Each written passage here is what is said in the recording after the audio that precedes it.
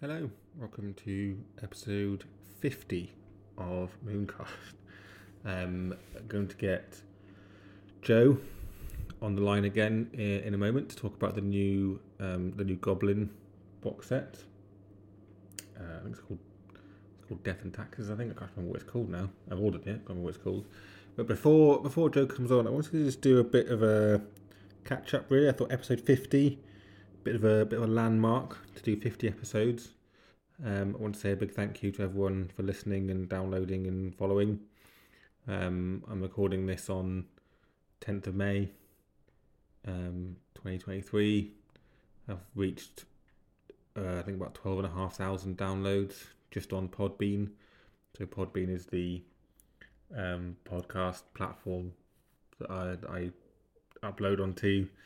I know it's accessible on other platforms, but I only see the data sadly on Podbean. But 12,500 downloads, 168 followers, even more listens than downloads. So it feels like it's quite an accomplishment, really. So thank you everyone for listening. And I think I just want to do a bit of a general catch up about kind of where I am with Moonstone and what sort of future plans for the podcast are, really, and generally. Good news is, still absolutely loving playing Moonstone. It's still probably my favourite game I've ever played, so I'm not going anywhere, whether you like that or not. I'm still playing, still painting. We'll still be recording podcasts and videos for Yoldi Battle Reps. Don't do as much playtesting now. Do a little bit every now and then, but I think Joe and Tom kind of have that quite well covered, which is great. Joined Tom at Salute this year, which was great. Very busy, and Phil came with me. Phil's, I don't think he's been on the podcast before, but he's been on. Obviously, he comes on the channel a lot. We had a great time, great day. I was very busy, demoed a lot of people. Forgot how much I enjoyed demoing, so I might try and do more, which is good. And I mean, in terms of the channel, the Oldie Battle Reps, we'll just keep doing what we're doing. We'll keep recording games. We'll keep putting them up and things. For the podcast, I'm happy with how it's gone so far. Like I like doing. I think me and Joe will keep doing these updates on new box sets they come out. I think that's a good way to introduce people to the box sets and things, and to new things coming up. I'm hopefully going to keep doing writing, and as the writing of the story that I've done recently, The Tale of Twins, has ended up taking a bit longer than I expected. I'm a bit of a perfectionist with it, so I kind of write a bit and then have to stop and go back and check it and add a bit and then go back and do some more. But I've started writing chapter 3. I'm trying to make each one kind of a little bit longer.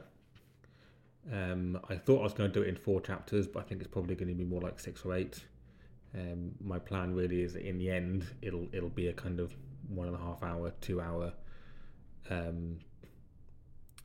audiobook. So once I've done each chapter and each chapter's been uploaded, and once I've finished them, I'll then hopefully, as long as I haven't lost the files or anything, I'll put all the files together for one long audio. So one episode will be released that's just the amalgamation of all the chapters as well. But I really enjoyed doing the writing, so I imagine I'll keep doing it. One thing I did think as well, which thought would be quite fun, it's from an idea from a podcast, a different podcast I used to listen to, that if anyone else has any short stories to do with Moonstone, I want to keep it Moonstone based. If anyone has any other short stories they want to contribute to the channel, to the podcast, I'll read them basically. So please get in touch if you'd like to. The best place to find me is actually on the Oldie Battle Reps Facebook page. It's probably the best thing if you message on there. Then that'd be fun. I'm happy to read other people's, even if it's just a 10-minute thing. Even if you just maybe created a character for Moonstone that won't have a card or anything, but you fancy just doing something like that, or you've got a new scenario you want to promote, anything like that. I'll just put kind of fan stuff on here as well. None of it will be official, but it's fun to share things as a fan group. So that's one thing I've been thinking about a while, but kind of needed to wait really a bit for Moonstone to kind of grow a bit more, which it is, which is great. And apart from that, we'll keep doing things we're normally doing. So we'll do might do some. I haven't done a battle report discussion for a while, so I think we'll hopefully do a battle with some of the newer models we haven't used with before, and then we can do a chat about one of those. Always happy to have guests on as well. So if anyone's interested in coming on and having a chat about anything to do with Moonstone, welcome. I haven't kind of promoted that much recently. Very busy with being a teacher and a full-time parent and everything. Teacher and full-time teacher and parent. But yeah, please do feel free to get in touch if you'd like to come and have a chat. Yeah, that's about it. I just wanted to do a little introduction before Joe came on, so he didn't have to listen to me prattle away like this before we started.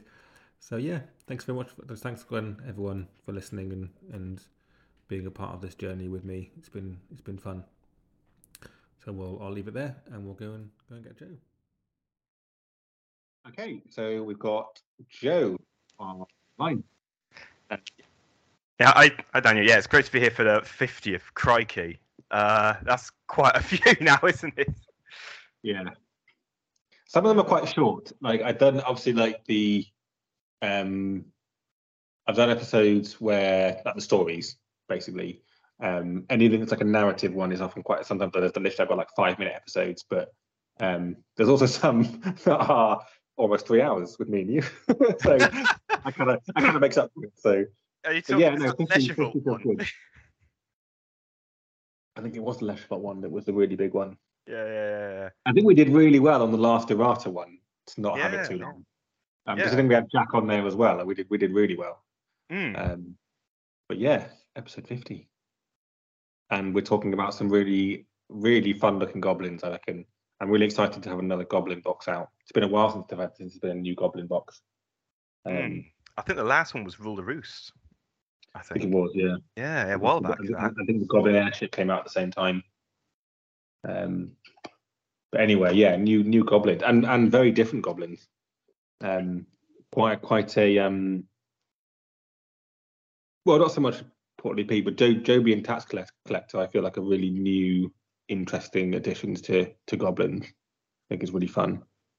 Yeah, it's a very Moonstone-centric box. Like all of these characters have do something to someone with Moonstones. I need to have a Moonstone. Do this to a Moonstone, etc., etc. Yeah, which is cool because goblins don't have that particularly. That particular interaction just with Moon. I mean, you got little bits here and there like dogs, Digger, and you've got the Goblin King, Crusty Balboa, who can pinch Moonstones off at anyone. But it's not easy though. Yeah. But no, pinch is okay. Yeah, no, it is actually. I was thinking his signature move, but that's something a different thing. But there is. He can, and obviously Goblin King can nick him off people. But I think this is we'll get into it when we get into them. There's some very very interesting Moonstone. There's a lot here.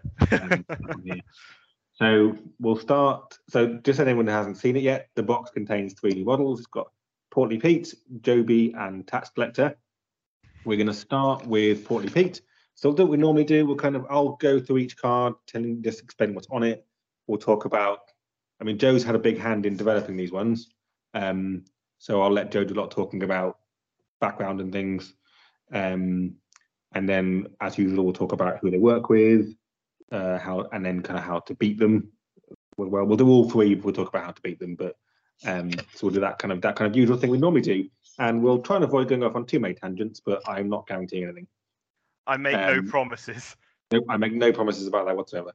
I think it's worth saying before we hit record, we spent about 15 minutes talking and repeatedly saying to each other, we must start recording soon.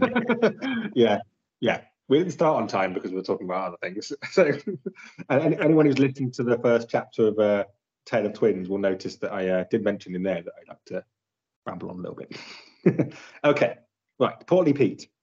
So Portly Pete is a goblin soldier. He's got melee 3, 2-inch range, so another big range for goblins, which is good. So they got quite a lot of range for melee. Arcane 0, evade 0. He's got quite a few passive abilities, which are interesting. I really like the name of the first. Asleep on the job. This model may not be chosen to be the player's first activation unless it is the only model which can activate. When this activates, it gains +1 melee and -1 evade, which is interesting. So it gets better once he's activated. He's got a halberd, which I believe is new. I don't think there's any other halberds in it, is there? No, I believe this is the first one. Which is +1 piercing and +1 impact, but no minuses to anything else. Got ramshackle armor, same as Fire Spitter and the airship, so -1 to all non-magical. It's got an ability called Secret Stash. This character cannot lose possession of a moonstone due to an enemy model unless slain. I think it's really cool. So he can't have it stolen off him by Kaufman or nicked off him by a rogue. What's her name? What's the name? Yeah, the little rogue. What's her name? Natty, yeah, that's one. Kind of nicked off her, but knocked in by Natty. I think that's quite a cool little ability. So he's a very safe moonstone holder. Oh yeah. He's got an ability called Goblin City Guard. If a goblin is in possession of a moonstone within 4 inches and line of sight that suffers damage, you may have this character suffer all that damage instead, once per turn. So kind of like Bodyguard, but it just affects goblins with moonstones. So as we mentioned, we can already see 2 abilities on here that's to do with moonstones. And he's got 1 active ability called Stand to Attention, cost 2, 4-inch range once per turn. Target other friendly goblin gains +1 energy. If the target is a soldier, it may also move 2 inches. So that includes Doug, Bishop Sid. Are those the only 2 goblin soldiers? Oh no, Fire Spitter. Yep. Fire Spitter. Yep, Fire Spitter. This is lethal. Anything that moves the Fire Spitter is pretty lethal. Anything which moves the Fire Spitter and gives him enough energy to take a second shot. Oh man. Really brutally efficient. I have like blackout memories of facing you in that tournament, Joe, with the Fire Spitter. I block it from my memory, and then it comes flooding back, and I just get into a cold sweat. Wake up in cold sweats at 2 a.m. I wake up screaming, and my wife's like, "What is it?" I'm like, "I joked about playing Joe with the Fire Spitter," and she looks at me with a really weird look. That's even better. You get the Fire Spitter to pick up a stone as well. Now the Fire Spitter's got a bodyguard too. Oh gosh. Anyway, just moving on, finish off the rest of the card. So signature move is on Thrust. He's got 8 health and 3 energy. His upgrade is on Thrust, causes impact, so he gets the +1. Doesn't do an enormous amount of damage. Does nothing against high guard, nothing against low guard. 1 against falling swing, 0/0/1, down to rising attack.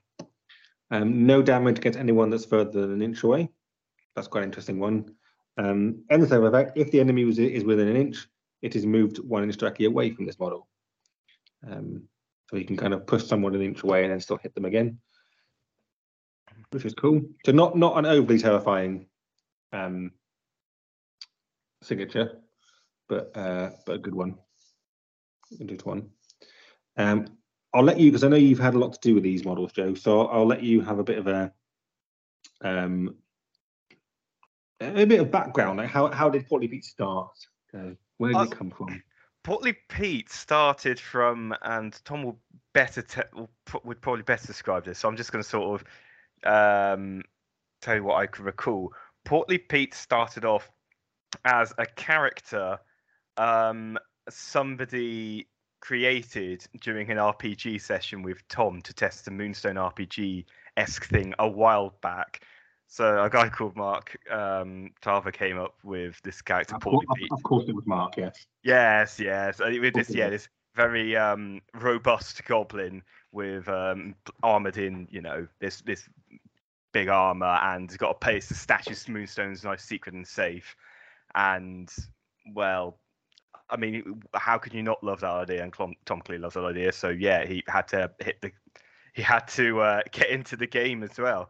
From then on out, I think the main thing we wanted to make sure we really kept was the sort of secret stash, being able to sort of keep those moonstones safe within his armor, and then everything else sort of organically formed around that. So Goblin City Guard was like, oh, we can give him another funky moonstone ability. And after tweaking bodyguard, it felt like we can, like, if this wasn't once per turn, it would be way too good.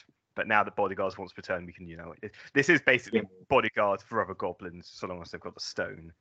So yeah, and then the sleep on the job. I can't remember.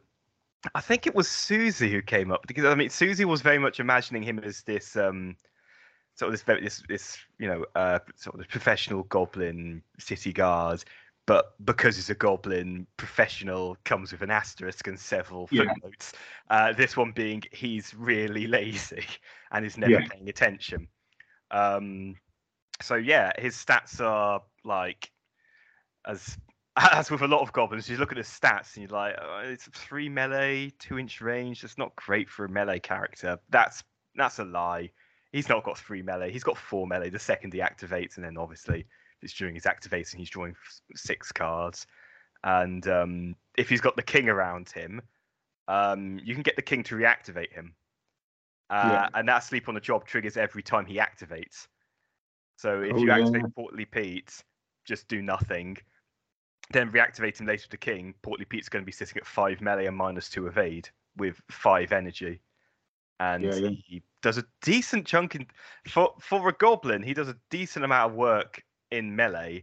And I mean, it's not like human levels of sort of beat stuff up in melee, but for like a goblin, it's quite potent. I mean, it's kind of on par with Doug and Vicious Sid, who are both good in terms of the amount of damage I think you can do. Yeah, definitely. If you think about the other goblins that can hit a bit, Doug being the classic, Krusty can hit a bit. But yeah, I mean, Seasick used to be incredibly hitty. Or he was. I wouldn't say C6 Stew version 1 was incredibly hitty. I'd describe him as incredibly overpowered. But he was very. He was brutal. He hurt. I remember him like killing Fancy Hat relatively easily. But anyway, that's our first tangent. But he's kind of on par with those other hitty goblins. But like I kind of think that goblins shouldn't be human levels of hit. Oh no! Like they shouldn't be able to hit like Fritz, like Fancy Hat, like Swash. But it's good they've got ones that can get somewhere in between. Yeah, and this guy, the one thing that you look at, you look at his card and you think it won't come up often, but it comes up pretty much every game, and you're always cursing Portly Pete when it happens, because it happens every single game. There's always at least one turn of the game where you want him to activate first for some reason, and you just can't because he's asleep on the job. It's having a melee model being able to activate first in a turn is really important, because like if you've got a model like Fritz, sometimes you can activate him top of the turn and kill something before he activates. Portly Pete can't do that, and it is absolutely painful when there's a great opportunity for Portly Pete, where Portly Pete would be able to activate first, kill something, but no, he can't. He's a tad drowsy at the moment, so no, you have to wait till later. Is an exception to that if you activated the king first? I thought you were about to get onto that. Yes, that is the one exception. You can activate the king first and then immediately chain activate him. Yeah. So having the king around with this guy is really useful for the sort of forced first in quotation marks activation, or the sort of hold him back, sort of dead activate him and then chain activate him later and have him go on. Well, the closest things the goblins can have for a melee rampage. Yeah, I mean, because they've got other ways of boosting energy. Obviously, like Stew can give energy. Fire Splitter can give energy. Shabaroon obviously can give energy. So if you can kind of, that's kind of very much centering it around Portly Pete, but you could give him that energy, activate the king, and then activate him, and then suddenly he's got like, I don't know, it could be, with Shabaroon it's random, but let's say he's got 1 off him, he'd still be on 8 energy. Yeah, and that's gonna hurt. 8 energy from all of 8 attacks from all of 5 melee. and Yeah. bonus damage to everything that isn't a sweeping cut is quite nice. Yeah. So we've got like I said, that takes a bit of build up, and I think if I was playing against you, I'd say you against an opponent playing that, you'd see that and be like, I'm just going to move away from him. Yeah, and I know obviously, a step, of course, but and whilst you're setting him up and not activating him, he's got evade 0, so he's quite easy to manipulate. Like if you spend a bunch of time setting up another goblin normally, and someone wants to I'll just drain the energy off him or do some detrimental effect to him, it's normally quite hard because most goblins -1 evade. This guy, if he ain't activated, he has 0 evade and he is quite easy to hit. Which so it's a bit risky. So it's kind of thing you could do, but it comes at a bit more of a risk than possibly others. But it is a thing. It could be fun if you can pull it off. It makes him. It's weird playing against him because he's quite easy to play around, especially if you have the first activation. Because if you have the first activation, you get a model to activate. Then the goblin player has to activate a model which can't be Portly Pete. Then you get another activation. You've got a good, clean 2 activations before Portly Pete can even activate. So you can set up a kill where he can't do anything to interrupt you, or you could just sort of ignore him and deal with Portly Pete later in the turn. It's a really weird sort of activation timing thing, which some goblins, I mean, mainly the king has at the moment, where he can force activations and chain activations. But there's that theme continues to another model in this box. Yeah, this box, a lot of the models in this box sort of theme on a lot of the things a Goblin King can do. There's the Moonstone manipulation and the weird activation shenanigans, but they sort of dial it up even more and exacerbate it. Yeah, but I think the sleep on the job is quite good for him, because I think if he didn't have a sleep on the job, he'd almost be a bit too good. It's kind of things like fairies, just simple things like fairies having weakling is really important. Otherwise, it'd be mental. Sometimes if you've got some really cool things on a character, you need to put something in that's not so good to offset it a little bit. So it also really, you know what you normally like doing with models that give out energy? You normally like activating them first, so you can give energy to models, then it can use it. This guy has an ability which can give out energy with stand to attention, but he's not allowed to activate first.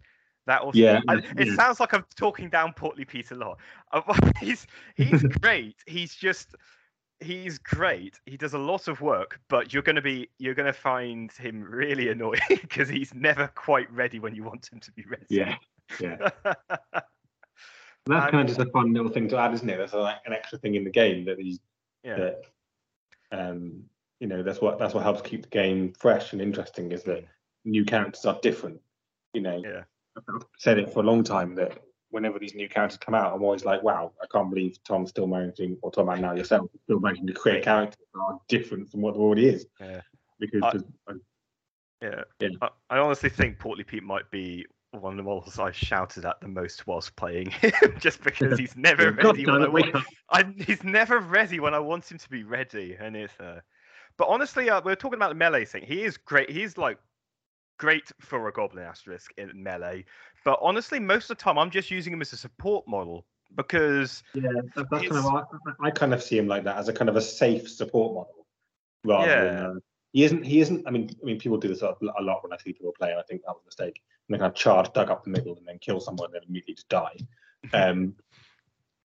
I don't see him like that. He needs to be around other goblins. Yeah, he wants to be near them for stand to attention. He wants to be near them for Goblin City Guard. He's also, you want him to pick up Moonstones because he can't lose them. So you're not well, there's the thing. That's the weird thing with his. He wants to. If you want to keep a Moonstone as safe as houses, he picks it up. But you kind of want some of your other members of your troop to pick up Moonstones as well, because then he provides bodyguard to them. Yeah. So it's a really weird choice of where your Moonstones go when he can have his Moonstone taken by the king. Yes. So that's the thing. He could take him in and think, well, actually, I want to do something else now. King activates, does gimme. Because just to make it clear, the rule is the character cannot lose possession of a Moonstone due to an enemy model. Yep. Not a friendly model. Yeah. A friendly model can take it off him. So that something to remember. But Yeah, as like you say, when we get on to Joby and Tax Collector, we'll see why he's not the only one you want to have it. I mean, you kind of want him to have one. Then you've got one safe one, but then and because you've got 2-inch melee as well, and he can kind of guard another one maybe. I was playing when I was one of the later games I was playtesting these guys with before they got sent off. I was playing against somebody who's had a couple of rogues, and he just happened to have all of his models with robbery on one side of the table. So I deployed Pete on that side of the table, and I made Pete pick up the stone because, basically his models with robbery ran out and went, wait a second, I can't nick his stone. I'm like, no, you cannot. Yeah. Meanwhile, the models on the other side of the board, not near models with robbery, picked up stones for their free bodyguard, which happened to be, I think it was Doug and Sid. I quite like having the stones on the goblin soldiers, because normally you've got, obviously you put a stone on a model, it becomes nice, very slow and not so much a problem with the goblin soldiers, because he stands them to attention, and that sort of makes up for that 2 inches of jog they've lost by picking up a stone. And by picking up a stone, they've become tougher because now Portly Pete can bodyguard for them. Yeah. Just one thing I'm going to add, just to be, because I'm being devil's advocate, I suppose, is if you're playing against pirates, don't let him anywhere near Swiggity. Could nick secret stash off you, and then someone else can nick him. So just... That's absolutely disgusting. Or even better, he could nick Goblin City Guard, and if he's in a list with other goblins, he's then got it, and you lose it. So. And now I've got this image of Swiggity Sweetie diving in front of a Moonstone holding El Capitano, saying, "Get down, Mr. President." Yeah. But But on a different lesson, I've just thought about, if you were doing, this is a very much a niche thing. Oh, those are my favourite ones. Wouldn't happen very often. If you happen to be playing something like Two-Headed Giant, and let's say you had this troop box, Portly Pete, Toby, and the other, and your friendly person had Swiggity. If they went first, the pirates, Swiggity could steal Asleep on the Job. Yes. Off Portly Pete, and he's already activated because Swiggity's activated, and then Portly Pete can activate when he likes. Yes. It means he wouldn't get the +1 melee and the -1 evade, but he could then get, if you need him to then go next, you like, okay, now he can go next. So it's just a fun little thing that you might, that could. It's hardly ever going to come up if you're doing it. It could be hilariously come up. If you want to layer a niche situation onto an even more niche situation, have the player with Swiggity have the Goblin King, so the Goblin King can reactivate Swiggity, who now has Asleep on the Job, to get the melee bonus. Yeah. So there you go. Why not? But in terms of like an easy troop, I like just throwing Portly. If I just want to put Portly Pete on the table with just like a simple troop, the starter set is brilliant. Either that or the Goblin City box plus Fire Spitter, because you've got 2 soldiers with Goblin City, a healer with Beaky Bobby. Then if it's the starter set, Grub, who is never bad. But if you don't have the starter set and instead plump for Fire Spitter, then I don't think I need to say much more. You've got a model which can give the Fire Spitter additional energy to fire a second shot and can move him. Yeah. I mean, anything with an ability to move models outside their activation is so powerful in this game. I think it's something that I see many new players really overlook, how important it is to be able to move outside your activation, and just how strong that is. It's kind of like giving them bonus energy, but I fear if I go down that route on this podcast, I might go on a half an hour tangent. I mean, goblins have got lots of ways of adding energy, and we've talked about that already, so we don't need to go into it not that much more. I mean, you've got other ways of doing it as well and things. I mean, you can then get into the realms of like much more, but with things like the upgrade cards and things as well. Like if you can make him a pirate, for example, somebody El Capitano, he starts the game, he starts the turn with 4 energy. Or hear me out. Is Conscription a Dominion card? The one that turns models into soldiers. I really hope so, because if so, you can conscript Rybold and make him a goblin soldier. I've got the cards in my little book, so I'm just going to have a look. It's not enough for a bonus cannon shot, but it's silly enough to be fun, I think. It's a Dominion and Commonwealth card. Ooh. They're both non-wizard only. The character gains soldier keyword. The first wound this character suffers in a game is ignored. So yes, you could make Whitebolt a soldier. You could make him a soldier and a pirate. Stick El Capitan and Portly Pete with him. Why not? That would be hilarious. I think I'm just thinking about TNG's current campaign video series because I think they've got pirates with rivals. Yeah, nice, cool. All right, well, I think we'll move on to the next one because then we can. We want to do JB next. Tell you what, I'll let you talk about JB straight away because he's got a fondness for you, hasn't he, Joe? He's got a fondness for me in the same way that Brother Daniel might have a slight fondness for Brother Daniel. Yes. Why is that, Joe? Because I was messaged about 2 years ago from Tom saying, "Hey, you've done a lot of playtesting. Do you want a model-based stuff, you?" And I'm like, I think I said, "Oh yes, please," but internally I was thinking, God, yes, please. That would be amazing. So I set about creating one of the most weird models ever to design, balance, and playtest. And he responded by offering me a job, so I had to playtest him. So I kind of scored an own. You could playtest it instead. I kind of scored an own goal on that one, but here we are. I'm still quite happy with the end result. I think I managed to get as many references to British comedy as I could in it, and I'm quite happy with that. Yes. So I did. I recognise the first three. Is second-hand pistol? No. I recognise the first three. Oh, I'm so happy. Yeah. Yeah. I like classic British comedy. So. Oh. Ditto. You might be able to tell by the way I've named all of the abilities on this guy. Yeah. All right. Well, I'll tell you what. I'll still read out the card as normal. Please go for it. So Joby is Joe's model, which is great. He's a goblin rogue, which is when he's the first goblin rogue. Oh yes. He's the best goblin rogue. I remember because when I was designing this character, someone on the Discord left a comment saying, "Hey, wouldn't it be cool if we got a goblin rogue someday?" Yeah, it would. That'd be very quiet. Yeah. So his first ability is called the Bright Side of Death. Please tell me people know you get that reference. This is a passive ability. This is only passive ability. It's immediately after models have been deployed before turn 1 begins.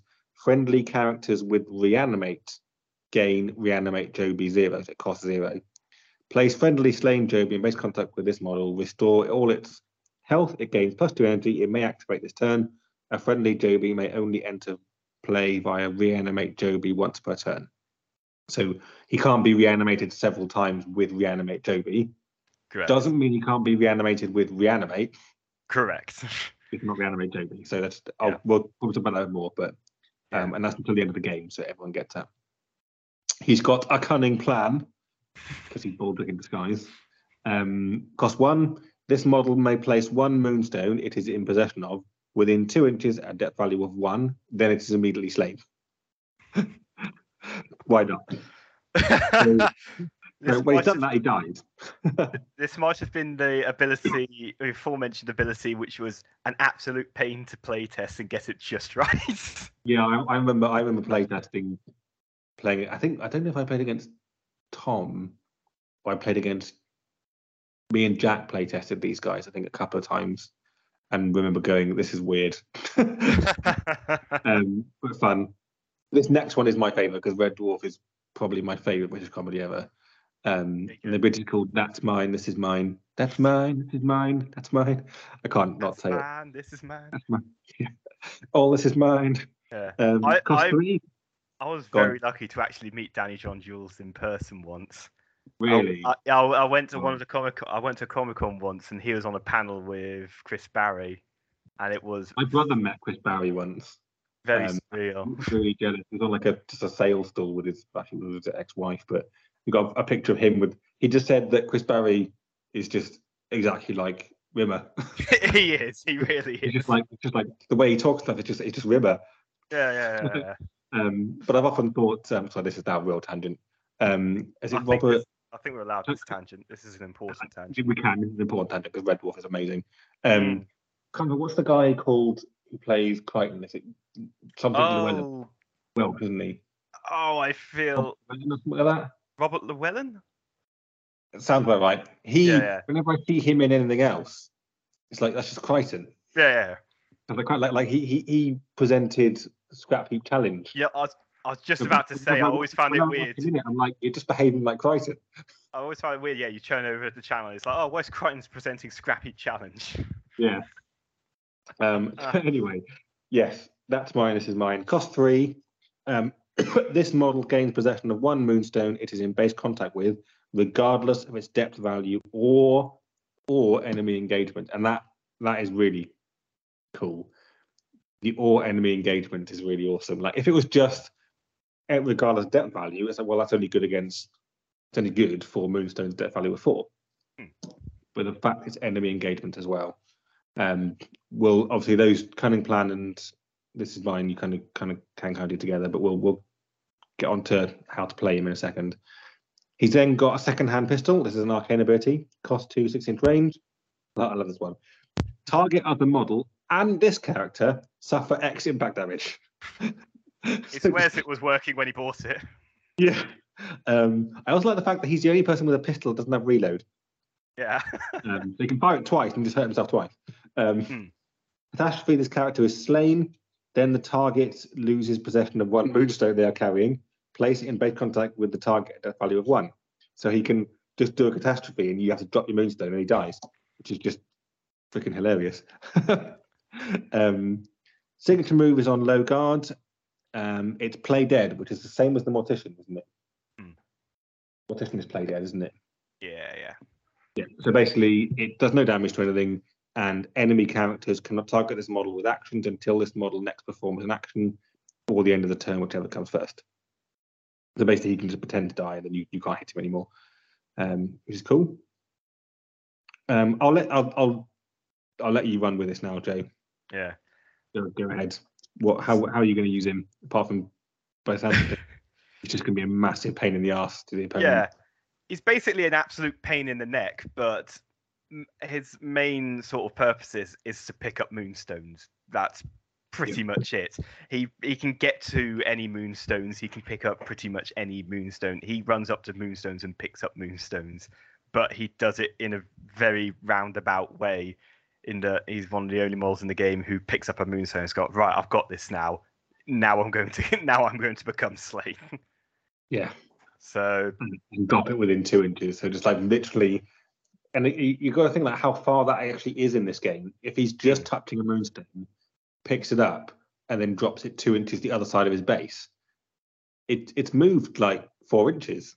Yeah, it's think about the width of a moonstone, the width of the base, and that 2 inches.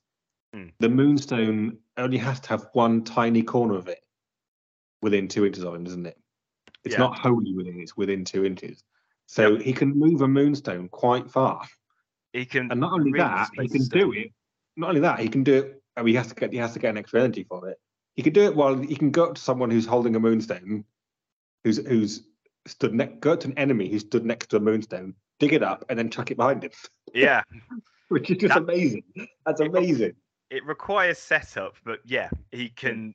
Yeah, he can really get stones out of the enemy's grasps, either if they've got a melee zone over it, or if he's feeling lucky with the second-hand pistol.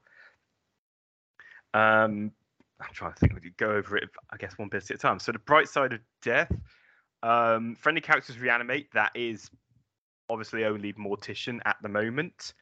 And you can't reactivate him to get him to reanimate Joby again because that was way too good. I remember when I playtested it first, there was no limit on the number of times you could do it. So he was just activating multiple times in a turn, and it's just like, this is ridiculous. We can't have this. And you can Can you do? I think I said at the beginning, when I talked about it, you can do reanimate Joby, and then you can also do reanimate. Yeah, you can reanimate him. Gained energy, you can do reanimate, and then do reanimate Joby for free. Yeah, You can reanimate him normally, but then he comes back as a normal reanimated model. So in Joby's case, 3 wounds and no energy, which is quite a sad affair. Yeah, you don't really want to. Yeah, it's not ideal. There'd have to be a very strange and interesting reason why you'd do that. Yeah, he might as well paint a target on his head saying "kill me" if he comes back with 3 wounds and no energy. But there might be a reason to do it. It might be there might be a reason why it comes up. But there's probably some. Do reanimate Joby first. So there's probably some really weird niche situation where it might help, but I can't think of it at the moment. But I guess it'd be something like Joby's gone first, grabbed the Moonstone, chucked it behind him, and died. You reanimate Joby, he does it again because he can then activate next. So you've still got your 4 other people to activate. You could. I don't know, actually, I don't know how you'd have to activate like the king. He'd have to activate the Mortician again to do reanimate again. Yeah, I can't there's like. If you like plot out a flowchart, there's a way to do it, but it's weird. But yeah, it also probably isn't worth it. No, probably not. You're probably spending like 9 energy to get Joby to activate one more time with 0 energy, which just doesn't feel worth it. But I mean, you do it just to be able to say you've done it. Yeah, no, that's fair. Bragging rights is absolutely a fair reason to do it. But no, as you were saying with sort of activations. He is a great. If you have to activate a model and don't want to really do anything or commit to anything, he's kind of great at that because you can activate, do either a second-hand pistol or harvest a stone twice, and then a cunning plan, and then you just bring him back later to have his proper activation. So you can have some situations where you have one more activation than the opponent expects, and you can get them sort of feeling nice and comfortable, and then you do something weird with Joby, and now you're ending the turn with 2 back-to-back activations, which, say you've got the Fire Spit around and Portly Pete, that can be quite dangerous. Yeah, definitely. The one thing that is worth mentioning to people who are listening, that with a cunning plan, he can only place 1 Moonstone he's in possession of. So if he dies with 2 Moonstones, he can chuck 1 2 inches behind, the other one is placed as normal. He can't chuck them both behind him, basically. No. I say behind, it could be in front, but you know what I mean. Usually it's going to be behind, back towards your other models. But he's good at chucking them forwards on turn 1. Because my favourite deployment for him on turn 1 is, when you drop the stones, and sometimes you have that 1 stone which is right at the back of your like really deep in your deployment zone, like 4 inches from the board edge. The most annoying thing possible. You deploy him in base contact with that. Turn 1, he halves it, jogs up a cunning plan. Now it's on your deployment line. Yeah, so someone who's closer can pick it up. Yeah, that's what I was thinking as well. Is that if you have the ones that are that annoyingly far back, and you're like, oh great, I'm gonna pick it up with someone. Then I spend all game just slowly plodding towards the rest of the gameplay. Well, you can chuck it to the Mortician, and the Mortician can spend 1 energy to pick that stone up. He doesn't care. He's slow anywhere. Mortician jogs forward, steps, reanimates Joby, and Joby's back for round 2. Yeah, exactly. And having a stone on Mortician with Joby, if you've got Portly Pete around, is quite good, because the biggest weakness of Joby is if you kill Mortician, you've basically killed Joby, because Joby can't do stuff anymore. He is usually being slain every time he activates for one reason or another. So Mortician is, in Dominion, absolutely crucial for him. And if he is killed, it's very bad news for Joby. Yeah, definitely. So that's basically obviously a top tip for how to defeat Joby is don't target Joby, kill the Mortician. Yeah. But I tend to find is kind of a key thing to do whenever you're playing against the Mortician is try and kill the Mortician first. Kill the Mortician, yeah. Otherwise, everyone's a pain in the ass because they just come back again. So I usually go for killing the Mortician early as possible, but that's not always easy. He's usually hiding behind, a troll. The other way you can irritate Joby is, although he can pick up a stone within an engagement zone, it costs him more energy than normal. So still putting engagement zones over stones is worth it, especially if he's only got 3 energy, because then he'll have to pick it up and he won't have enough energy to chuck it back. And now you have a 5 health goblin in your melee zone. A 5 health melee 2 goblin, which dies immediately to any melee attack. Yeah. So there's that. You don't. Well, you basically don't want to be doing that to mine. This is mine, unless you can do a cunning plan afterwards. Yeah. There's exceptions, of course. Yeah. A lot of goblins are generally do this, but there's exceptions to this. Yeah, like if it's last activation of turn 4 or it's sudden death or something, then you grab whatever you get. You need to be able to do so. But certainly earlier on in the game, you don't want to be doing that. Or of course, if the mortician's already dead, then you might just grab it just so that someone's got the Moonstone, and then your opponent's got to try and kill him first. But Portly Pete can try and keep him alive. I mean, he's only got 5 health, but what a bodyguard charge can go some ways at least. Particularly, it can do. Particularly if you do get lucky and get a play dead. Because he'll still take some damage, but the damage you can pass off onto Portly Pete, and then suddenly he can't be hit for the rest of the turn. Yeah. So, but yeah, the other way around, that's mine as this is mine, is he still has to be in base contact with the stone. And if he's only got 3 energy, you sometimes can position yourself so he can't quite get to the stone in one jog. So there's definitely ways around it. It's just something to consider, basically. Yeah. And if there wasn't ways around it, it'd be too powerful. So it's good that there are. Like any ability you read in this game, you think, oh, that looks really cool. Yes, there are ways around it. So I think it's important. And in terms of what models he's good with, Mortician, first of all, because he needs a model with reanimate round, and in Dominion, Mortician's the only one, basically. Yeah. He's quite good with lots of goblins that like do Moonstone shenanigans. So Tax Collector, Goblin King, Portly Pete, all that lot. And he's quite good fun in rogues as well. Because if you have Belladonna, now as well as him being able to sort of just run at any stone and pick it up, he can now be teleported 8 inches and run up to a stone and then pick it up. Yeah, definitely. Like, yeah. You could do a fun rogue list with the Mortician in it. Yeah. Have you ever played the sort of the rogues list with Mortician and Belladonna, where she runs in just murder someone and you pick up again? Yeah, Jovi plays into that really well. I think I did manage to do like the perfect one where I murdered like I think it was Gotchka.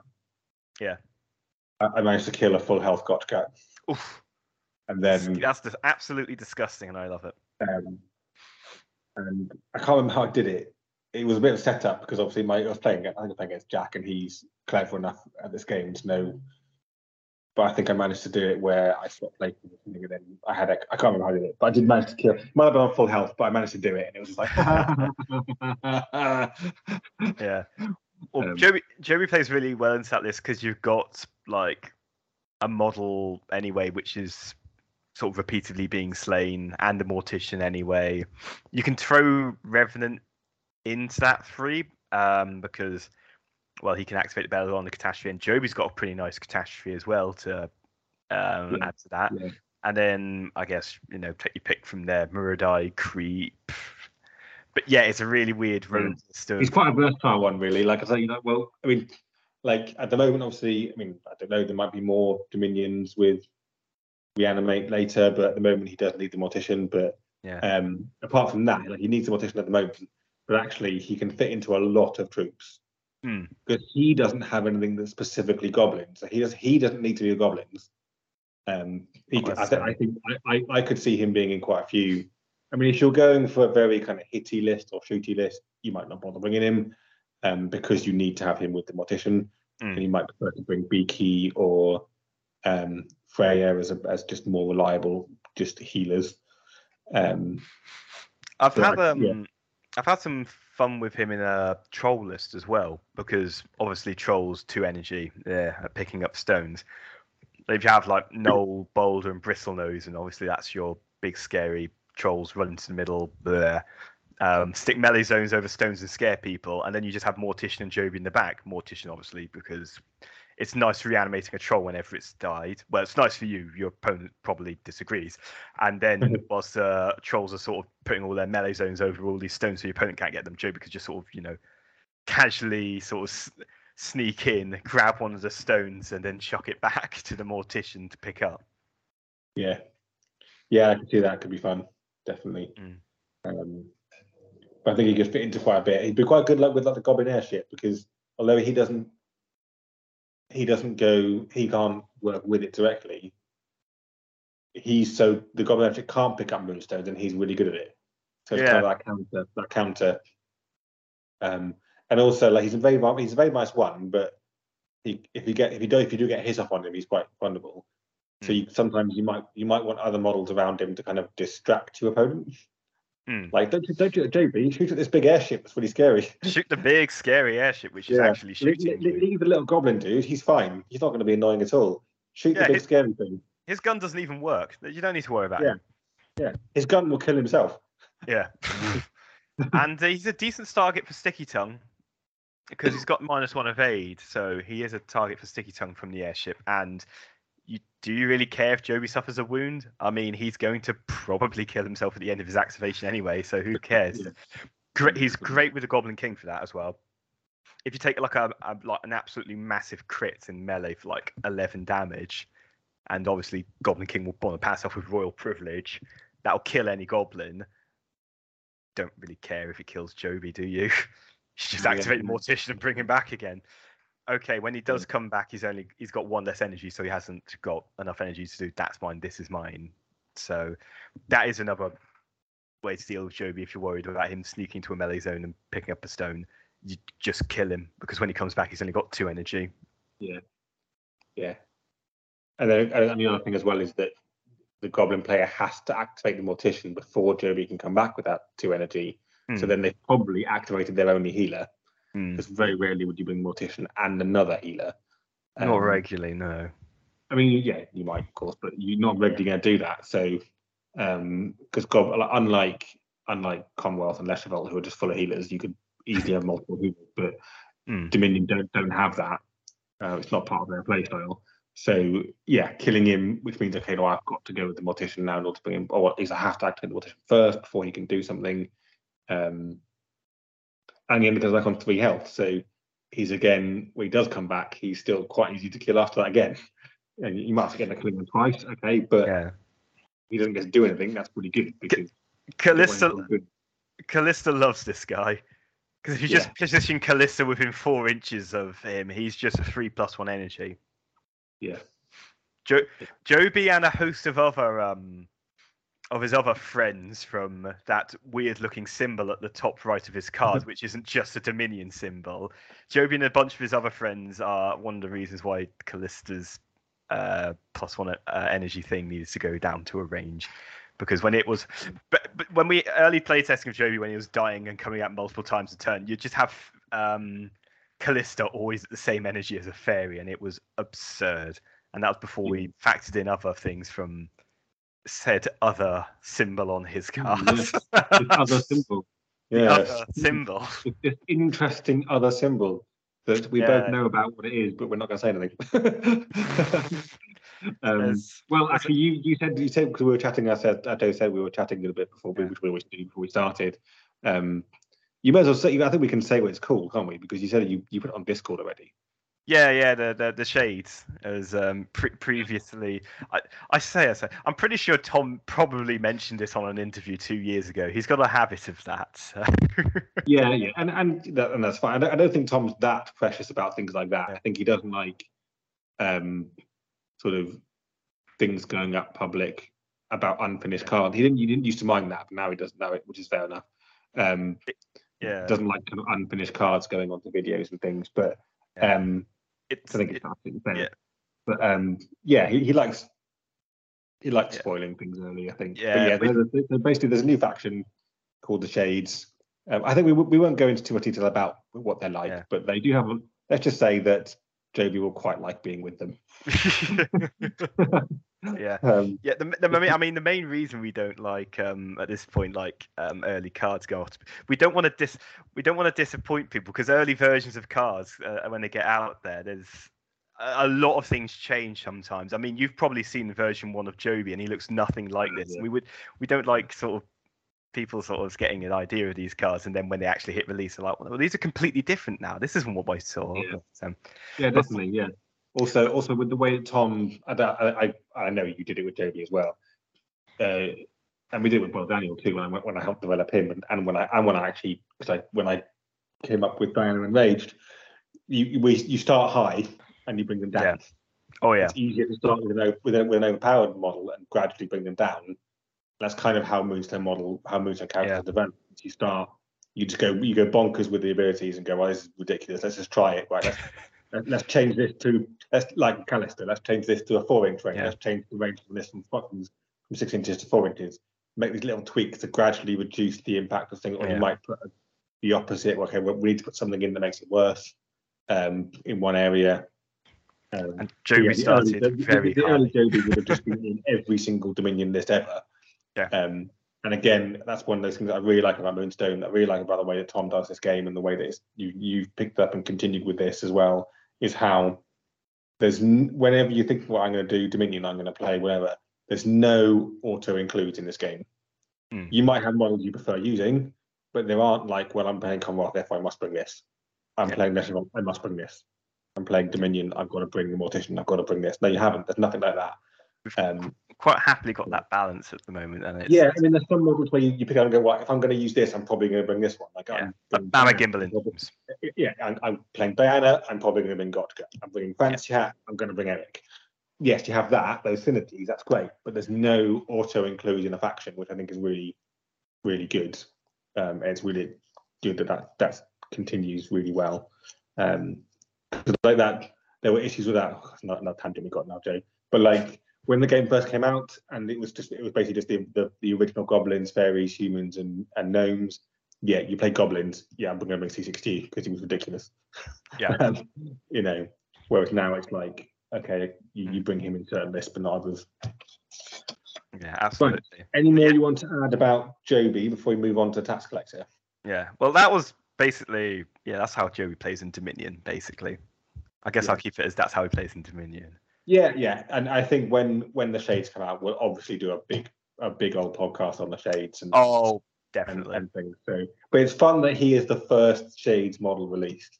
Yeah, I thought we thought it'd be quite fun to just sort of sneak one out so people get a.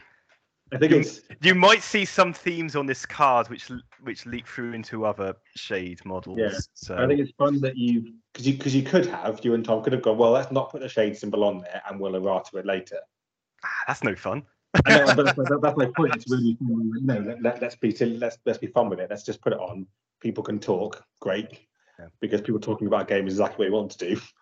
Even if you just think it purely from a marketing point of view, you want people to be excited about what's coming up. I just love seeing everyone talk about our game. It brings so much joy to see everyone sort of talking about it and enjoying it. And sort of fun to go on a slight tangent. Fun fact about the Shades is what I first heard about the Shades when me and Tom were playtesting the Mortician. Because like midway through our game, when I think at that point I was winning, he just suddenly drops on me, oh, I need to make sure I get reanimate right, because that's going to be the basis of the fourth fact. That's going to be one of the bases for the fourth faction, the Shades. And of course, I just was very distracted for the rest of the game, and I think I went on to lose that one. So that was a sneaky little tactic from Tom there. That was some mind games he got you in there. I'm not saying he brought up a fourth faction to distract me and win a game, but I'm following the evidence. I wouldn't put it past him. Yeah. Definitely. Cool. Right. Well, let's move on to the last one. One of the reasons I really like this last guy, Tax Collector, is I've ordered them obviously, and they'll should be arriving quite soon. I can't wait to paint this model. I've seen her model. She's just she's just brilliant. Well, I mean, first female goblin, so like amazing. It's so glad to get that in the game. Fun. Like, I love the fact that basically all the other goblins are probably scared of her because she's a Tax Collector. So they're all going to be like terrified of the task because who's not scared of task collector. Well, they're a fan of her if she offers them a rebate. Yes. And if it's Black Rex Day and they wish to prove their wealth, as I think that was the story Susie put out. Yes, yeah, I have, yeah, yes, I think I did read something about that. I can't remember now, but so anyway, I'll go to the card again. So anyway, just the model, and the model, you can now see the sort of 3D image of the what's called now render of the model on the website now, because it's on top for sale. But it's pre-order at the time of recording. Obviously it'll be for sale, and it's just this great, this like little goblin with the old sort of like judge's wig style hair. I don't know what they're called. Yeah, I think I lost it then. I actually looked it up earlier to remember what it's called, and I've forgotten. Wearing kind of quite a proper sort of suit with a scroll in front of her, which I'm definitely going to have to write something funny on it. Probably going to write. I don't know why. I'm going to write Joby owes me one. Well, in other news, Google calls them a full-bottomed wig. Okay, that's what we're going to call it then. I might be completely wrong. My knowledge on wigs is very low, I'm ashamed to admit. Yes, yeah, I have hair, so I don't need to. Anyway, not something I've got to worry about anytime soon, so it's not something I've learnt yet. Yes. Right, so she's just goblin. She is just Dominion. She hasn't got the sneaky little other faction symbol on her. No. Just goblin as well. So no other keywords apart from goblin. Melee 3 though, which I think I looked at. I thought that's quite high for a non-melee character. Normally it's kind of 2 basically. Range 1, arcane 0, evade -1. Again, this is one of the more complicated models, so it could take me a bit of time to go through these abilities, but they are fun, so do stay tuned. Got an ability called Inheritance Tax. When a friendly goblin character within 4 inches and line of sight is slain, you may place 1 moonstone the character was in possession of in base contact with this model at depth value of 4. And as we did talk about Joby, that is absolutely mental. It is once per game, which I think it wasn't at one point, and I'm very glad it now is. It'd be really useful if there was a goblin who regularly picked up moonstones and kept being slain, wouldn't it? Yes, but also particularly useful if you're using Joby, and as we said earlier, I didn't want to mention it until we got to Task Collector. If you happen to do this is mine, that is mine, don't have the extra energy for Cunning Plan and just stand there and let them kill you and then give it to Task Collector. Yeah. Oh, I thought the other one is if Joby has 2 stones and uses a Cunning Plan, he can chuck one of them back and then trigger an inheritance tax on the tax collector so she can collect the other one. Yes, that was my other thing I was going to say. Yeah, that is the way to get around that problem of having 2 moonstones and Cunning Plan. That problem of having too many moonstones. Yeah, that real problem in the game of owning too many moonstones. It's a tough life for some goblins. It is, yeah. Next ability, so these are all passive, it's called Friscal Stimulus. When this character is involved in a round of melee, it gains +1 melee stat and reduces all melee damage suffered by -X, where X is the number of moonstones the enemy character is in possession of, which is absolutely that would give her that. If they're holding two moonstones, that give them melee, give her melee 5 and -2 damage. Oh yeah, she gets plate armor if the opponent's wealthy enough, basically. Yeah, basically gets plate armor. She also got Swift, like a few other characters got, like Fencer's got Swift, and I think Natalie's got Swift as well. Yeah, and every Fawn if Hoff is nearby. But it's actually the first goblin with Swift. Is it? Yeah. Yeah, okay, cool. Of all the goblins so far, this is the first one with Swift. Awesome. So she's the first female goblin, first goblin in the game, and the first one with Swift. So Swift being, if she takes a reaction step while engaged by an enemy, she can go 2 inches rather than 1, and it's once per turn. So those are her 3 passive abilities. She's then got 2 active abilities. First one's called Rebate, cost 3, 8-inch range. Target other character restores X+2 wounds or moves X+2 directly towards this character, where X is the number of moonstones targets in possession of. For characters without moonstones, X is 0. So that's quite a good clarification that if they're holding none, they still can move. Yeah. If they're holding none, it's 0, not nil. So they still heal 2 or move 2. Yeah. there's a nice way to just heal some wounds, particularly as we said at the beginning of this is all about models with moonstones. If you've got a model who's up there with moonstones and is suffering a little bit, she's basically another. As we also mentioned earlier, that Dominion don't have that many healers. She's basically another healer. She's a really efficient healer if someone's got lots of stones. If you have the king, if the king has like 3 stones sort of piled up from the course of the game, and she offers him a rebate, that's a 5 wounds heal without even drawing arcane cards, which is pretty crazy. I really think that anything that heals in this game without having to do arcane is really good. That's one of the reasons Mama Gimbal is so useful, because she can just heal without having to draw cards. Not that she's bad when she does draw cards, because she draws 6, but anyway. Then she's got an ability called Income Tax. Cost 0, so this is great because you can do rebate and income tax in one turn. 18 traces once per turn. Target enemy character in possession of at least 1 moonstone cannot take a jog or step or reaction step until the end of the turn. Bear with me, it isn't as bad as it sounds. The enemy character may immediately spend X energy to cancel this effect, where X is the number of moonstones they are in possession of. If they do, this character gains that much energy. So even if they do it, this character gains energy. Bit like, oh man. So long old ability, but really fun. So you can either, if you've got a model with 2 energy and 2 moonstones, and do income tax, they have to either accept not being able to move at all, apart from being pushed by someone for the remainder of the turn, or having to give up all their energy basically to get a jog. It's pretty nasty if you're not only giving up their energy, but giving their energy to the tax collector. Who then might use it to offer you a rebate and pull you in. Yeah.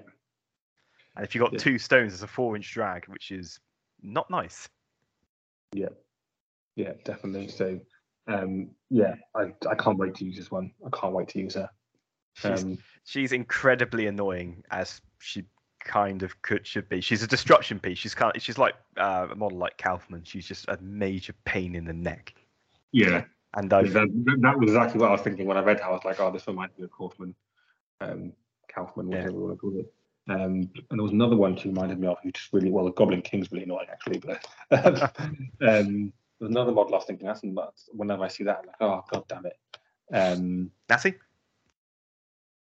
Not too worried. We're always too worried about Natty because she's Mama Gimbals. I can't remember what I was thinking of now.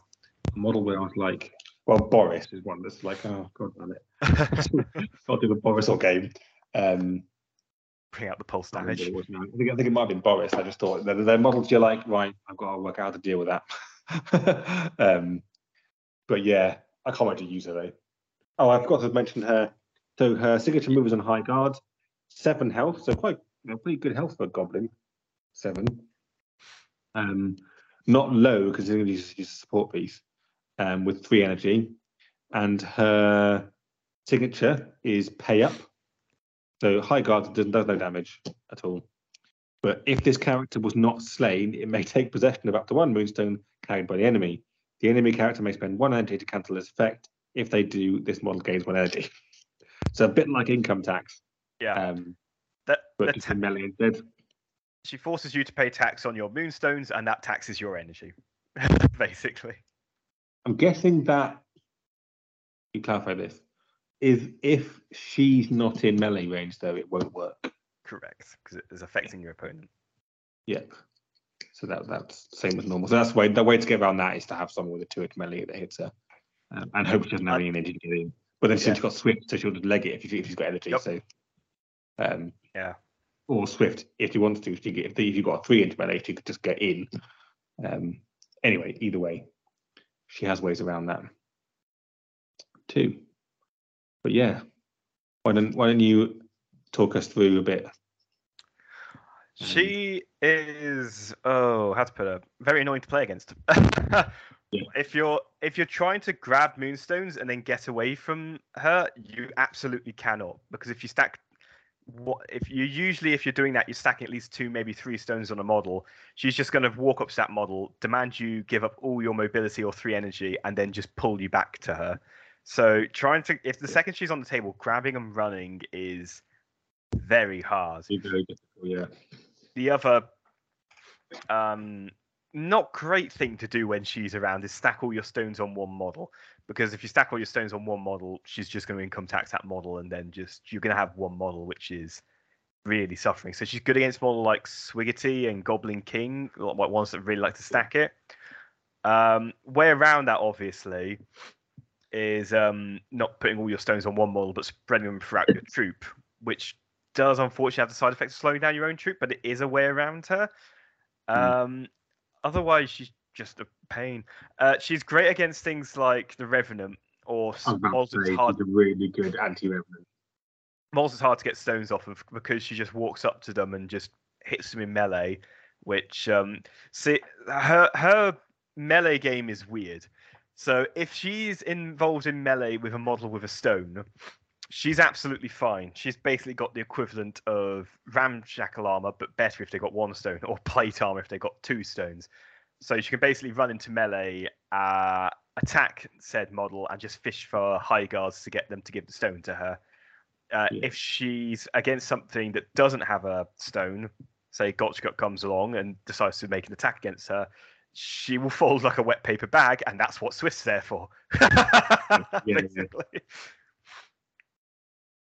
But otherwise, if someone with a stone's attacking her, she's usually safe as houses, and she can try and nick the stone off them for what they're doing. Income tax is quite useful for that because she's got 3 energy base. If you're income taxing an enemy with 1 stone, I think it's fair to assume most players, when told to give up all of your movement or 1 energy, will usually choose 1 energy. So she's got a base of 3 energy, but she's probably going to tax 1 energy of someone. So she's kind of got 4 energy. That's enough for a rebate either on a friend to heal them or move them, or on an enemy to pull them in.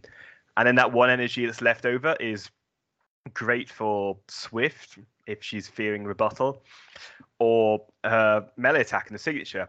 And the great thing about her signature is if she spends 1 energy, you get the signature off and you decide, I don't want to give her my stone. I'll pay her an energy. You've just paid her an energy, so she's going to make another attack. And it can sort of just recurse on itself until you inevitably end up giving her a stone. Because, this is the 3 inevitable things in life: death, taxes, and you will give this tax collector your stone if she attacks you in melee. It's a little long-winded than the original joke, but... Yeah, and I guess I think if you're holding a stone, she's going to take less damage. Yeah. As well. Really the answer to that is do lots of rising attacks. Yeah. And hope you can kill her before she can take too many things off you. I've had some wonderfully silly games where you have like a troll or a giant, or this massive imposing melee character who's holding 2 stones, just running away from the tax collector, just because their melee bonuses are useless against her, and she's just going to run in and steal all of their stones. And then meanwhile, you have one guy who doesn't have a stone who just run along and just one-shot her because she's got no damage reduction against that. Yeah. A good one, Boulder not holding a stone is horrific against her. Yeah. He's horrific against most people, to be fair. If you can get his big hug off, then it's horrible anyway. But I try to think what else is, because in terms of what she's good with, she's basically good with any, particularly goblins, because of inheritance tax. Not that she would be useless without goblins, but she's preferable, because otherwise you're losing a whole ability. But I'm just trying to think of what else is good against her. So, like you say, like spreading out your moonstone is good. I guess if you can injure her from range, she has no defense against range abilities. So she's -1. It's a bit frustrating, but if you've got something like a gnome gun line is probably quite happy shooting at her. Because if you've got Mama Gimbal nearby, you've probably got Arcane 4. And if you can get a good hit off and get her health down, then she's still a bit more concerned. But if I can say, charge someone into combat with her who doesn't have a Moonstone, and preferably have a 3-inch melee. Yeah. Yeah, Jug So, charging and basing her might one-shot her. Yeah, like charge wasping on her and stab her in the face. And just Oh, yeah. But Funny then enough, against... not very many people like not very many people like wasp charging at them, stabbing them in the Oh, face. no. Very few people. It's funny you mentioned gnome gun lines, because she has got her place against the gnome gun line. Because if you want to send a model up to a sort of center of the board to pick up a stone, and obviously you're afraid of getting shot at because, well, naturally, you can have a sort of lurking just sort of within 4 inches of that character, which has just gone up the board. Then whenever they grab that stone, when the gnomish gun line, does what it does best, they can chuck the stone back to her, so that stone isn't completely lost. / you don't have to send someone else into gnome man's land. I will call it. I think. Yeah, definitely. And if you keep her, like I say, behind other models, it's going to be probably at least another -1 to her raid, possibly another -2. So if they were going to decide to kind of shoot past the model in front and try and get her instead, it's going to be very difficult. But yeah, in terms of other models she plays well with, the two guys in the box she plays really well with, funnily enough. I think we've covered inheritance tax because Joby normally has stones and he's normally dying. So yeah, there's that. Portly Pete is just great if you just want to layer up lots of Moonstone defenses. So if you have, like I was mentioning earlier, you have like a stone on Vicious Seared, a stone on Doug, and you're sending them both forwards, and they're obviously slightly tougher because Portly Pete can bodyguard damage for them. You can sort of layer up that defense even more by having Tax Collector around, and then if they do eventually die, I mean, it's slightly tougher because Portly Pete can bodyguard them. If they do eventually die, your opponent doesn't get that stone, you can chuck it back to the Tax Collector. I had quite a lot of fun with just Tax Collector, Portly Pete, and then the Goblin City box. She got a nice little healer in Beaky Bobby. Tax Collector just pushes people around and just with rebate and sort of hangs back with inheritance tax. And Sid and Doug pick up. Sid and Doug are very weird because they pick up stones and then they use the stones they're in possession of to become better frontline fighters. Yeah, it's a very weird list, but it works quite well, and it's a nice sort of. If you just want to stick these guys down on the table with something you're familiar with, then I would say just go for it. It's nice to have a bunch of goblin soldiers running around with sort of some weird Moonstone defensive tech, and Beaky Bobby's always nice. Yeah, cool. Yeah. So, and I think she could fit into quite a lot of goblin lists, really. Like she can be particularly fun with, obviously with JB and others, but she could be finding a lot of goblin lists, really. Just quite nice alongside Fire Spit with the right list. Because if your opponent has a list where they sort of catapult a model up, grab a Moonstone or two, then Tax Collector can activate before Fire Spitter, jog up, and use rebate to pull that model into the Fire Spitter's range. Yeah. And, well, if you've got Fire Spitter and you're playing Tax Collector, you'll probably have Portly Pete. So Portly Pete's given the Tax Collection energy and pushed him up as well. And now Tax Collector Fire Spitter activates, fires twice, probably does some not unsubstantial damage. Yeah, definitely. Cool. Well, that's kind of the three. I think we've kind of covered pretty well who they play with as we've gone along, really. Yeah, I think so. How to play against them fairly well, actually. I don't think we need to particularly add any more on. Is there anything you kind of want to add about any of them in particular? I think we've covered it pretty well. We've managed to do it in just over an hour. There's something else we wanted to mention, but surprisingly concise, isn't it? Yes. In terms of other things I want to mention to them, I don't know. I mean, I this is like the second troop box I've sort of helped develop for the game, and yeah, it was this one's sort of, well, I think they're all going to hold a special place in my heart, but obviously this one holds a special place in my heart for two reasons. Joby, I don't think I need to sort of say anything else. But Tax Collector, funnily enough, was one of the first models I actually started drafting rules for Moonstone. She wasn't the first released after I started, obviously, but yeah, she was one of the first ones I started drafting, so she sort of holds a special place in my heart for that one. And I love any model which buffs the Fire Spitter, because as you are probably aware from our first and only game, Fire Spitter is probably half the reason I accidentally got so deep into this game. Yeah. So anything that's a good I friend think of what I really the class like is a good friend of mine. What I really like about this troop box is I think they now offer a slightly different way of playing with goblins. And I think that change, because also I think it's interesting that this particular troop box kind of essentially gone back to a bit of basics with goblins, in that they are goblin based. You know, it's very shenanigan-y. They're very shenanigan-y, but like I said, when Moonstone first was released, and it was the start, and the first Kickstarter with the starter set, and then the fairies and the gnomes, almost all the abilities in those first few models was all race based. You didn't really mix fairies and goblins. You could do it with gnomes and humans a little bit, but you didn't really mix the original humans and gnomes much. Or you didn't really mix. It didn't really feel like there was Dominion and Combat. It felt like there were 4 factions. It felt like it was goblins, fairies, humans, and gnomes.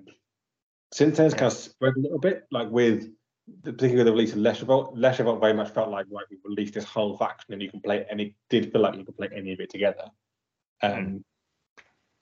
Just models are played up together. That, of course, is not as always, but it felt like it spread out a little bit. Yeah, I get what you. This process gone back. I'm not saying it's a bad thing. It's just interesting that this has gone kind of back to that mainly race based. I mean, obviously, Joby, when the shades come out, will be different because he'll go with them plenty. But like Paulie Pete and Tax Collector, ideally need to be with other goblins. If you're doing a mixed race Dominion list, there could be a good reason why you're doing it, of course, but even then. Even then with Joby, he doesn't have abilities which target other goblins, but he likes being around other goblins because +1 energy, which a lot of goblins have, give another goblin 1 energy. +1 energy on him is the difference between him holding his stone and about to die in the melee's engagement zone, and him throwing a stone right next to Doug.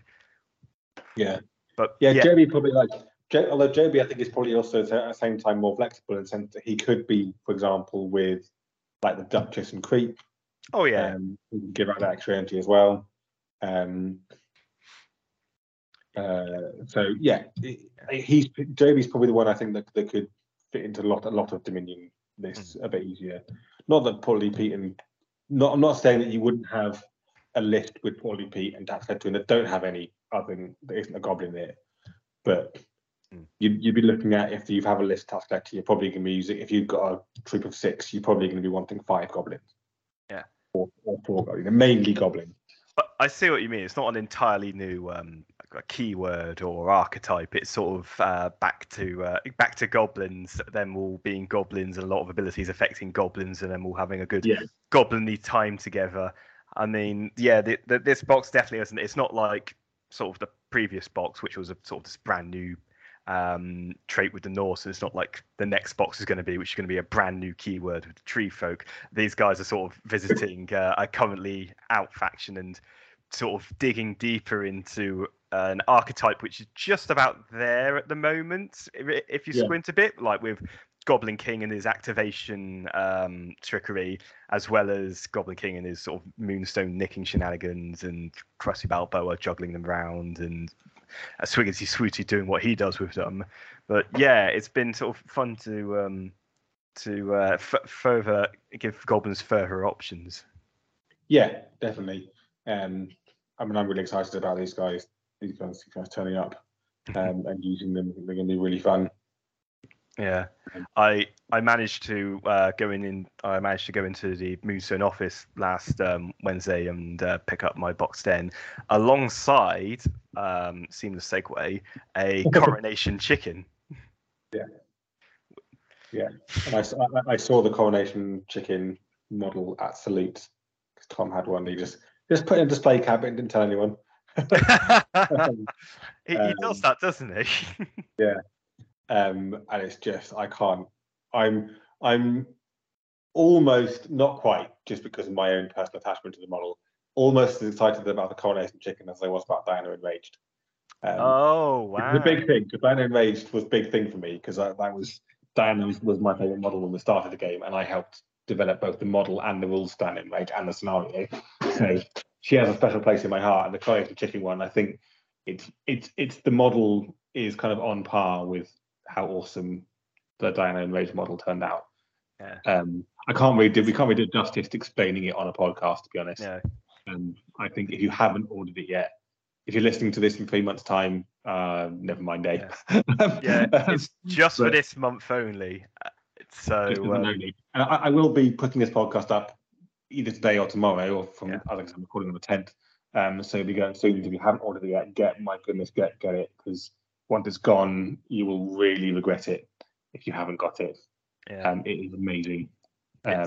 It's the Goblin King being crowned with other goblins being squashed by clones and pushing. It's just how you guys have managed to fit such an amazing looking model on a 30mm base. It was the same with Diana Enraged. Like, that was tough to try and fit on a 30mm base. But it is a wonder. I can't wait to get. I think I'll probably will build him and paint him immediately. Everything else will get shoved to the side while I paint that. My because Death and Tax is sitting on my desk at the moment, as well as my Coronation Chicken, and I was going to say I don't know where I start. I should start with Joby, really. Yeah, I think Joby does are quite small, so you probably wouldn't take too long to paint. Yeah. It's only a single piece. I'm pretty sure it's a single piece. Where is he? Yeah, he's only a single piece. Nice and easy to put together. I have no excuse for not having him assembled. No, you don't. Cool. Yeah. So definitely check out the Coronation Chicken one. And if you missed out on it, I apologise. Well, I don't apologise, but never mind, because it is awesome. But the only thing I want to say before we go, because that's pretty much it, is we wanted to mention, because again, at this point of recording, we are 3 weeks before the UK Games Expo, which is at the beginning of June of this year, and we couldn't not mention the 2 awards that Moonstone has won. Very well deserved.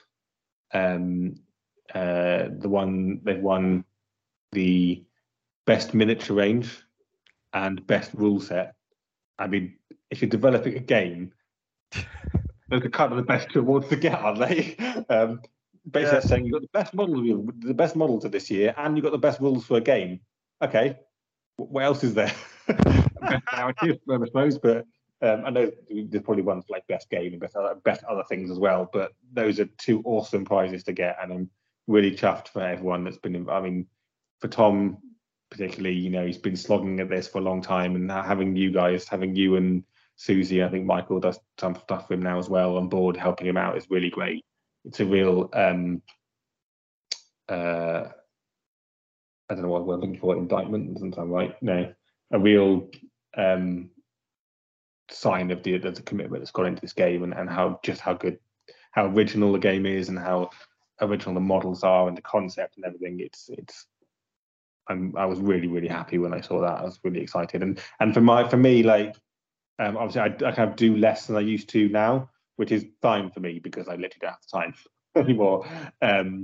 But the small part that I've played in helping Moonstone get where it is, I feel quite sort of proud as well. So that's really, so basically just big congratulations for me, to everyone who's been involved and helped Moonstone get to where it is, because that's a great 2 awards to win. Anything you want to add, Joe? Yeah, it's absolutely the same. We're speechless, basically. Yeah, I mean, I only sort of joined recently, obviously, so everything from what will be book 3 is stuff I'm working. Previously, I've done playtesting for book 2, and book 3 is when I sort of really kicked off starting to develop the models. But even for that sort of toe-in sort of commitment, and what's the word I'm looking for? thing I'll be able to give to the game. It's speechless. It's surreal. I've got no other way to put it. Yeah, no, it's very cool. It's very cool. I think we'll leave it on that note because that's a really positive end to the podcast. So it's really nice. On that note. I could leave it on another note. Okay, go on then. Go on. I should have mentioned this beforehand. But I've got another tournament coming up. So, okay, yeah, go on. Yeah, go ahead. I'll have a look at Longshank, see if there's any other tournaments up and coming as well. But I'm running another tournament in 2 months' time. Yes, July 29th in Bristol. So I think there's 15 players signed up so far. I'm expecting a few more. So yeah, you should come down if you fancy 4 rounds of Moonstones. Get to use your new shiny goblins. I looked at that and thought, maybe I'll try and come to that. And I said to my wife, are we busy on 29th of July? Yes, we're away for my mum's 70th birthday. Damn it. That's very reasonable. But seeming a segue, actually, because I haven't run a tournament for a while, and I've been thinking about running another tournament in the summer holidays for me, because I'm a teacher. I'm going to put a message onto my, I don't do much on it now, what the Norfolk Moonstone Players Group and on the Moonstone Players Group about people being interested in doing a tournament in Norfolk. Because I've been thinking about arranging that. I don't think I've really done one since COVID, to be honest, because it's just been too difficult. But yeah, I'm going to try and do another tournament as well because it's been too long and I would enjoy running them. So yeah, keep your eyes peeled for another tournament in the Norfolk area, everyone. Yeah, it's super easy with Longshanks. Have you ever had a look at Longshanks? Yeah, I looked at it when I used to play Guild Ball. Oh, of course. Yeah. I never ran Guild Ball tournaments because I didn't want to, but I remember looking at it then. So yeah. Super easy. Does it all for you.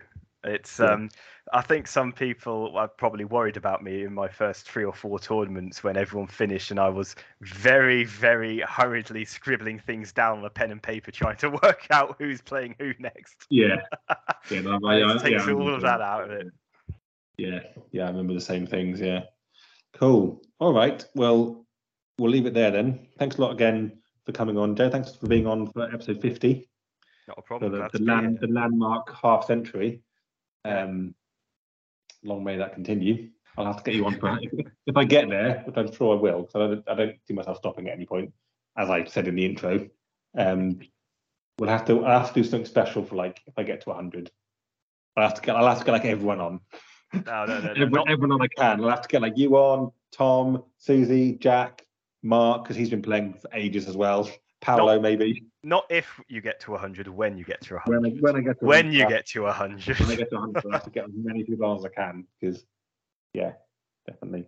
Cool. All right. Well, I'll leave it there. So thanks very much for coming on again, Joe. Great to be here. I'm sure we'll do it. You haven't heard the intro yet, Joe, at the point of recording this, because I recorded it without you. But I have mentioned that we will continue to do these podcasts with you on them, talking about new boxes because it's really good. Oh, absolutely. So yeah, we'll have to do a big one when the shades come up. Oh yes. Let's see if we can surpass that Lesher Vault recording time. See if we can beat our time. I have to plan in some tangents just to make sure we beat it. Cool. All right. Well, thanks a lot for coming, Joe, and hopefully the next episode should be the next chapter. As I said in the intro, I've written about half of it, I think. But I'm being a bit of a perfectionist about writing these chapters, so it's taking a bit longer. So yeah. Okay, thanks a lot for listening, everyone. And check out us next time.